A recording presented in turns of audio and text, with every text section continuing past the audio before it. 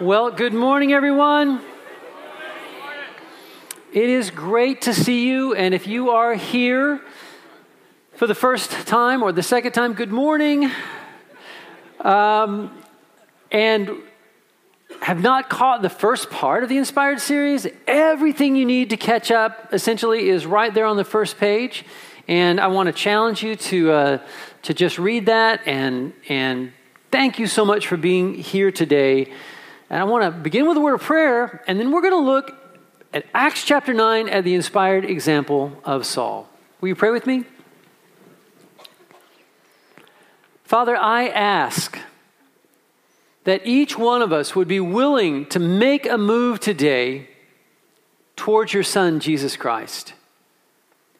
That we would step out of whatever darkness that we are tempted to hide in, that some lie has told us we have to live in.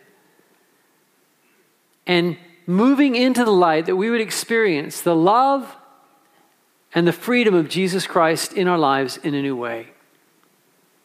Father, we open our hearts and ask that you would inspire us. In Jesus' name. And all God's people said, Amen. Well, I love this inspired series, and I am honored to be your shepherd and to be around believers who are inspiring.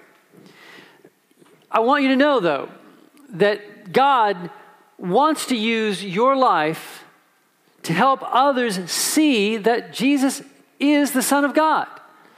That sounds so simple. But it is the whole purpose of our life on earth as followers in Jesus. And so we want to talk today about inspired and start from the very beginning foundations of this truth. And the most foundational truth of all is simply this, that God inspires. No, he really does. People, honestly, he inspires. And some of you may not feel real inspired, but God does. This is the unstoppable work of God's infinite light. The story of Christmas begins from the Old Testament with a prophecy from 1,000 years behind that said, the people living in great darkness have seen a great light. That is Jesus. And it's a description of our interior world that we are living in the dark apart from the light of God. And John chapter 1 is the beginning of everything. It says, in the beginning was the Word. And the Word was with God, and the Word was God. Words are used to communicate. He was with God in the beginning. And through him, Jesus, all things were made. And without him, nothing was made that has been made. Think Genesis. Think the inspiration of God when all was dark and the Spirit of God was hovering over the face of the waters, and God said, let there be light. All of life is the work of the inspiration of a loving God. And then I absolutely love John chapter 1, verse 4. In him, Jesus, the Son of God, was life. And that life was the light of all mankind. Your light, my light, the light that we can't find in any other place or in any other person or any other experience on earth. The whole message of this holy book is that only in Jesus can we find the light that we're looking for, the light that answers the dark within. Verse 5 says, the light shines in the darkness, and the darkness has not overcome it. And I just want to remind you, you may be in a place of great discouragement. You may be in a place of down and buried, but there is a light that has shone in your darkness, in your marriage, in your finances, in your family. There is a light that is shown whose name is Jesus. And the darkness of your circumstance and your light and your feeling, it has not overcome it. And then one of our series verses is Ephesians 5:13. And I need you to get this verse, to take a look up here. Because it really defines who you are and what you're to be in the world. But everything exposed by the light becomes visible, right? We would all agree with that. When things are dark and you shine a light, you can see it. Everybody agree? Okay, I just want this is a little secret here, okay? 9:30 service has had a rep of being a little more responsive than you guys. They're talking trash about you. I'm just saying. Saying y'all sometimes a little reserved, a little sleepy. Now, I have your back. I want you to know in that 9:30 service, I totally have your back. But I need you to step up a little bit, okay? And work with me, all right?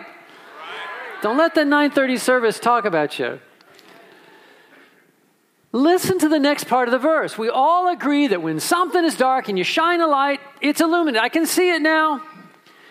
And everything that is illuminated, now we're switching to the supernatural, the kingdom work of the kingdom of heaven, the illuminating work of Jesus Christ.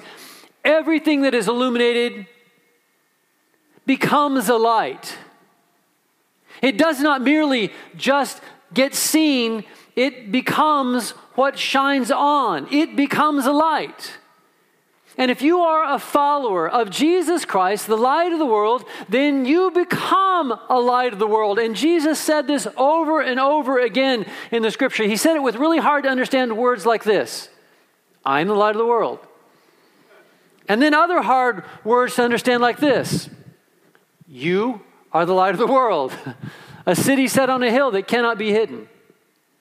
And if you are a follower of Jesus Christ, a believer in the reality of your eternal redemption and your being loved and the offer of God to pay all the penalty for your sin and apartness from Him, if you embrace the gift of God in Jesus Christ, who is the light of the world, then you become the light of the world. Now God inspires. The simple reality is that Kobe Bryant's death has reminded us that life is short. Has it not?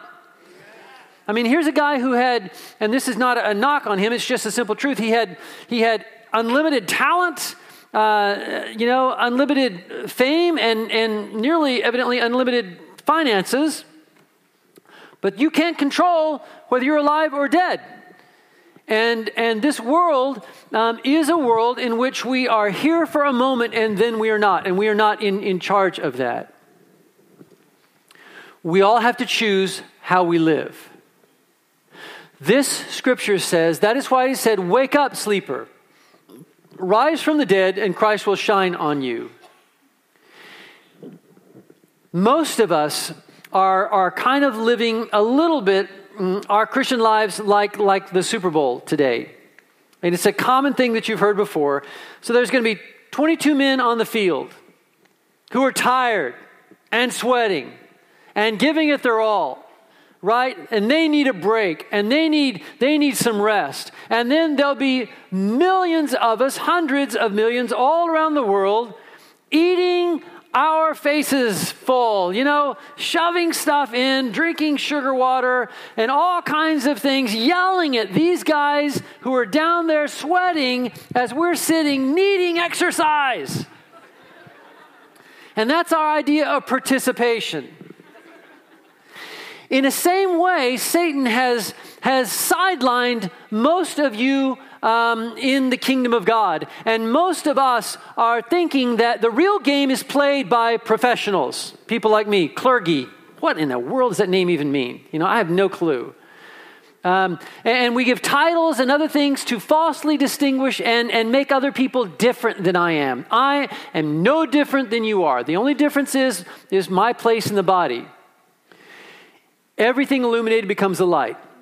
You are God's A game. You are not called to sit in the stands and watch. But modern Christianity has become something of an exercise in superstars and other more gifted people. I'm just telling you that's garbage. And in the kingdom of God, there is not 22 on the field and millions watching. It's everyone who believes on the field. Amen. God inspires. And everything illuminated becomes a light.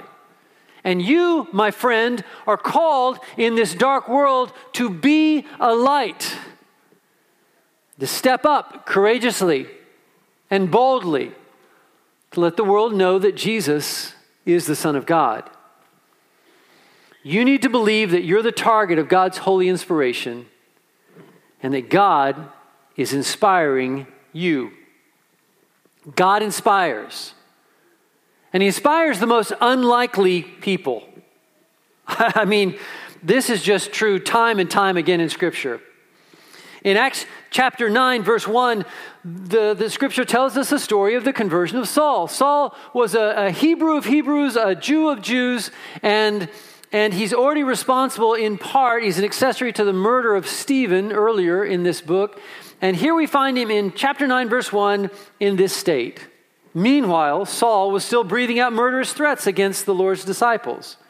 I want you to think about that language. Breathing out murderous threats. There's a lot of anger issues. A lot of rage. Unsettled inside of him. Imagine what's going on in his soul that this hatred is pouring out. Not just a disagreement, but a hatred to destroy. And it's just this boiling lava pit of rage going on in Saul's life. He went to the high priest and asked him for letters to the synagogues in Damascus, so that if he found there anybody who belonged to the way, that's what we used to be called. We used to be called people of the way, not Christians yet. Christians was an insult, little Christ. Oh, you're a little Christ? You know, it's an insult that's a compliment. But at this point, we're followers of the way, whether men or women, and they might take them as prisoners to Jerusalem. Now, when we're talking about taking a prisoner, you need to understand the ugly and the hurt and the hate that's going on. There's no presumption of innocence. People who are religiously convinced they're right are the meanest on earth.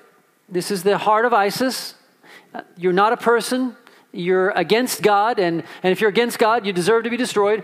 When somebody was arrested, they were essentially convicted. They were thrown into jail or prison. Their property was confiscated. They were banned socially in every way from contact with anybody who wanted to remain a Jew. You would lose your kids as well. So your whole life is over, at least as it's counted on earth. And the costs were high. Imagine some of you who love your kids, which is all of you. Imagine somebody barging into your house and arresting you and your wife and taking you to different places and then handing your kids out to whoever, and you don't see them again. This is what Saul is doing. As he neared Damascus on his journey, confident that he's seeing what he needs to see and being who he needs to be and doing what he's God called to do, letter in hand of right, a light from heaven flashed around him. And everything illuminated becomes a light. And he fell to the ground and he heard a voice say to him, Saul, Saul, why do you persecute me? And Saul's response is, who are you, Lord? Interesting response. I am Jesus, whom you are persecuting. I would love to hear the tone in Jesus' voice. Probably was not accusatory, probably loving, but still, I can't wait to heaven and get to see this maybe firsthand, played back. Now get up and go into the city, and you will be told what you must do. The men traveling with Saul stood there speechless. They heard the sound but didn't see anyone. Saul got up from the ground, but when he opened his eyes, he could see nothing. Mister sees everything, sees nothing now. He was blind. And for the next 3 days, and he was led by hand into Damascus, and he did not eat or drink anything. God inspires the most unlikely people. And I cannot think of a more unlikely person to be the champion for Christianity than Saul the persecutor. Can you? Now, I want you to think about the person in your life and experience and family who is the least likely to ever be a passionate, wholehearted, committed follower of Jesus Christ. Have you got that person in your head? Well, God chooses and inspires the least likely person. And that person that you're imagining could be the greatest follower you've ever met. It's possible. Because Luke 18:27 says, what is impossible with man is possible with God. Now, the other person who is the most unlikely that you can think of to ever be inspired by God in a meaningful way, to be on the field and out of the stands, to bring light into this dark world, the other person who's the least likely person to ever make a real difference in this world is you. The woman in the mirror. The man in the mirror. But you are chosen of God. That's the simple truth. This is one of the biggest turnaround stories of all time. I mean, it is amazing. And it shows the power of God's love and the possibilities of God's heart and the working of God's mind to choose. But there are some of you here who are saying, it couldn't be me. And if that's you, then I want you to know that the love of the cross has already shouted, it already is. The cross of Jesus Christ is God's, his declaration on planet Earth that I have chosen you. God inspires the least likely people. And we all have a part to play in helping a blind world to see that Jesus Christ is the Son of God. And his followers, are now, the people he was leading are now leading him to Damascus. In the next verse, in Damascus, in verse 10, there was a disciple named Ananias. The Lord called him in a vision. Where did Ananias come from? I don't know. God just inspires people who are least likely. And again, you sitting there in your chair with all your excuses of why you can't and why you don't and why you're not enough. As Craig Groeschel says, he said, this deep-seated feeling in me is that in myself I am never enough. On my own, I am never enough. And then I hear the whisper of Jesus say, you are never on your own. Okay, I got it. Some of y'all out there saying, I know that God would inspire somebody else. He inspires a Patrice, or he inspires somebody else, but God would never inspire me. Stop it. You are ignoring the cross of Jesus Christ, the shout of God's love to say, I have chosen you. And I didn't just choose you to get by. I chose you to be a world changer. I chose you to be my love and my light in this broken world. And I really do have an amazing plan and purpose for your life that I can make happen. You can't, but I can. Stop making excuses why you're not enough.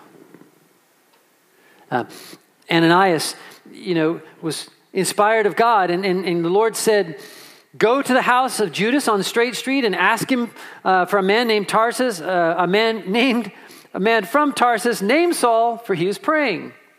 And in a vision he has seen that a man named Ananias will come and place his hands on him to restore his sight.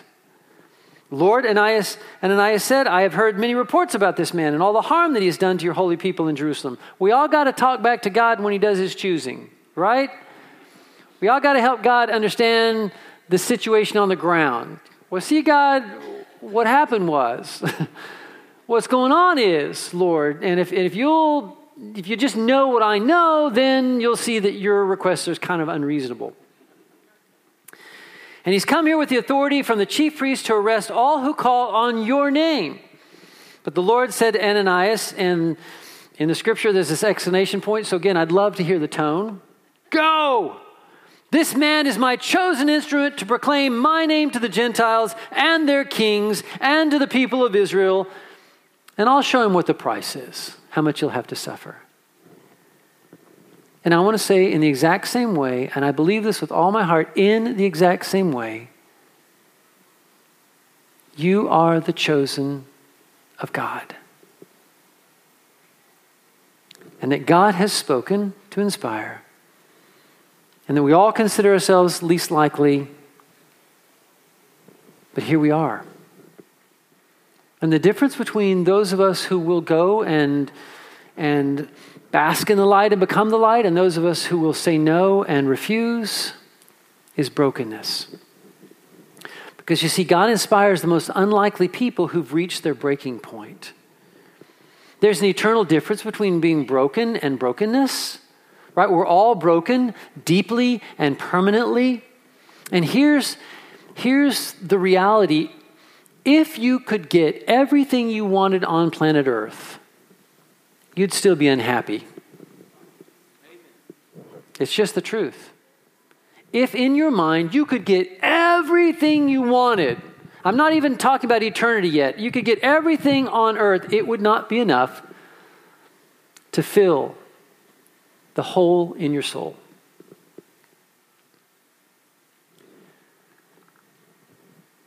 Father God has invited you in your broken to brokenness. Now, what do I mean by that? Well, there was something in Saul that was ready for a change. I mean, as confident as he was, and as angry as he was, and as broken as he was, there was in this moment with God, this recognition of his own emptiness and of his own hunger for something more, that he was in some sense at such a dead end in his life that only God could be the solution now, and only a new surrender to God and a yielding of control to God, that was the only way forward. Saul, when the light flashes around him, fell to the ground. I don't know if the like lightning, it knocked him to the ground. It didn't anybody else. But I do know that from this point forward, there's an interesting response to Mr. Confident, because he's quiet. And the only question he has is moved from an arrogant rage to a very humble question. Who are you, Lord? And then the revelation of Jesus as his solution for life. And the crazy thing about this moment of brokenness with Saul is that Saul is, for the first time in his life, apparently just quiet. He just shuts up. He who had all the answers and all the education and all the rightness, he just shuts up. There's no arguing with God. There's no debate. Even like Ananias, he didn't even come back at God. He just gets up off the ground. And Mr. I can see better than anybody else what needs to be done can't see anymore. And Mr. I'm in control with my letter from the priest to give me power to do whatever I want to do. He's got no power except to hold the hand of somebody in front of him and stumble along. You ever had anybody lead you with a blindfold?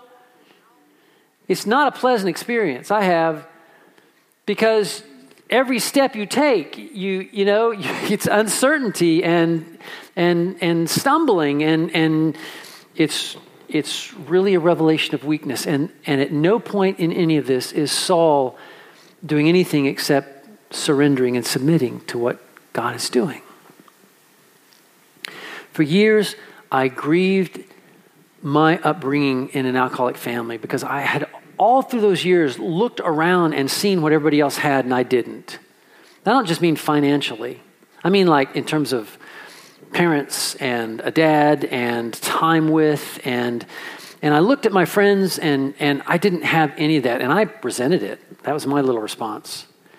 Growing up later and my friends have people to teach them how to drive and they're given cars and I'm throwing newspapers at 3:30 in the morning to earn enough to get a car and I'm one of my unspiritual gifts is self-pity. Really good. Any of y'all other self-pitiers out there? Anybody? Some of y'all going, you didn't raise your hand and I live with you and I know you are, so you better own up. I'm just telling you, I now praise God for all of that, in all of that. Because there was a point in my broken that I couldn't deny my broken any longer, and now I had to decide whether I was going to turn in brokenness. And I reached a dead end in my life to where I couldn't see any way forward in this world but Jesus.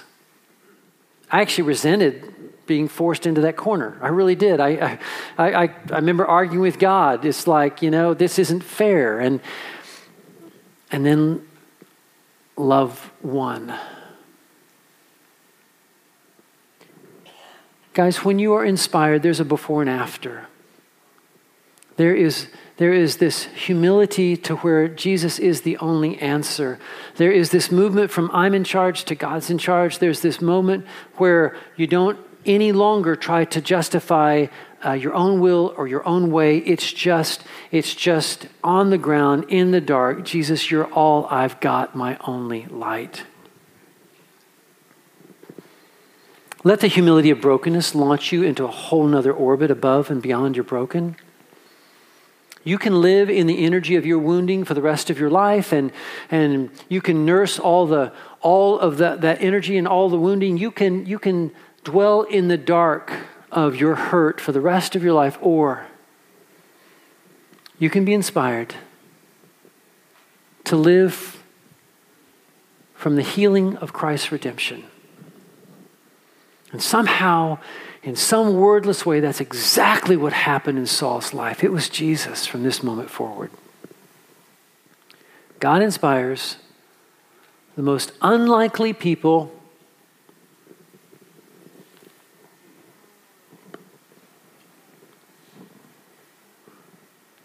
who are at a place of brokenness to do the most unlikely and surprising things. And this is the exciting part of us moving forward in 2020. This is the exciting part of you realizing that the coach is down on the field and he's pointing way up into the nosebleed section of the stands, and over the announcement he's calling your name and he's calling you down onto the field to get into the game. Inspired is more than a feeling. It is courageous action motivated by the selfless love of Jesus Christ. After Ananias gives his argument with God, he goes and Ananias went, verse 17, into the house and entered into it. And listen to this, placing his hand on Saul. He says, "Brother Saul."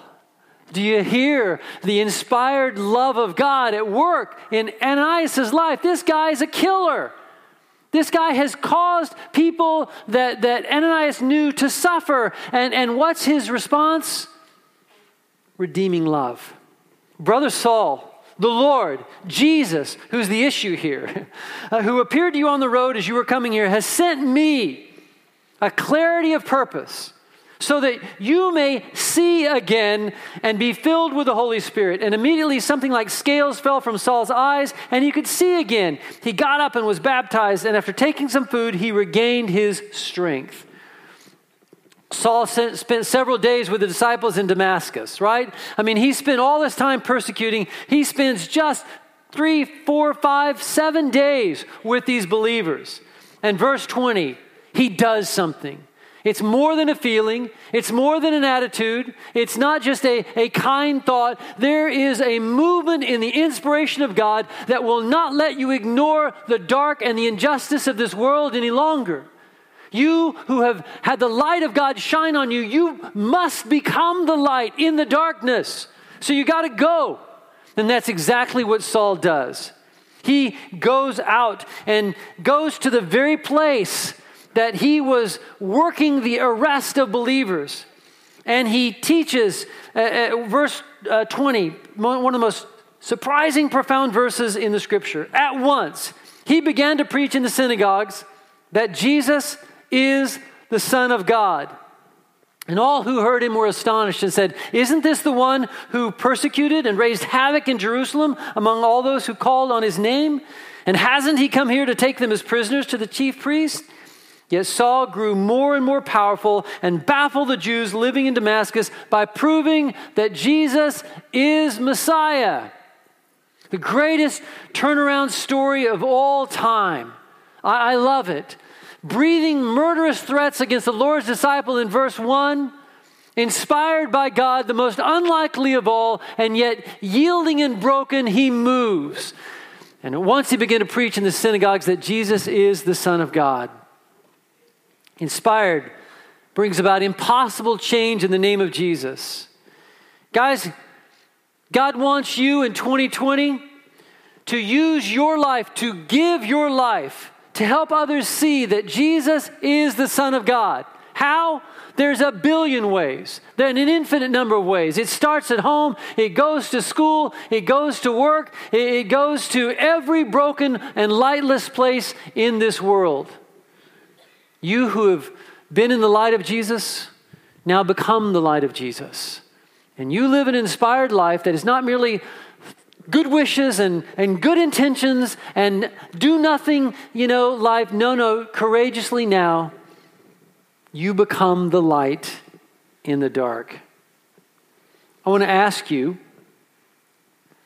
to open your heart in a completely new way for the rest of your life, to consider allowing God to have the life that He died to save, bought and paid for on the cross, to let Him have your life to do whatever He wants. However surprising, however unlikely, however impossible you may think it is, just let God inspire. And be an example of the unlikely in total surrender and brokenness, revealing in surprising ways the beauty and truth that Jesus Christ, He's the Son of God. He's the answer to your every problem, to your hopelessness, to your marriage, to your finances. He's the answer to how you feel about yourself. He's the only light that's ever come on this world that can never be extinguished by situation and circumstance. Jesus, Messiah, God's Son you can trust. I'm going to ask you to do something we're uncomfortable with doing, and that's to take a little bit of time. And I want to give you a couple of minutes to answer this question. It's right here on the second page of your notes. I really want you to take the pen you're sitting on. It's a 7-run pen. You're free to take it if you use it, and take it out of this auditorium and do whatever you want with it. Free pen. But first you must write and answer this question. What are you inspired to do in love to help somebody see in life, your life, that Jesus is the Son of God? And when you're thinking about this, don't just think that you've got to start at the top rung of the ladder. I find that's not the way that I get to the top of a ladder. I can't start up top. I start at the bottom. Remember Bethlehem? Love looks pretty small in its beginnings. So don't be afraid of small, okay? In your inspiration. Don't be afraid of the smallest of things. Listen and write. And in just a moment, Patrice is going to call you forward, and these things up here, you may not know what they are, but they are called sparks.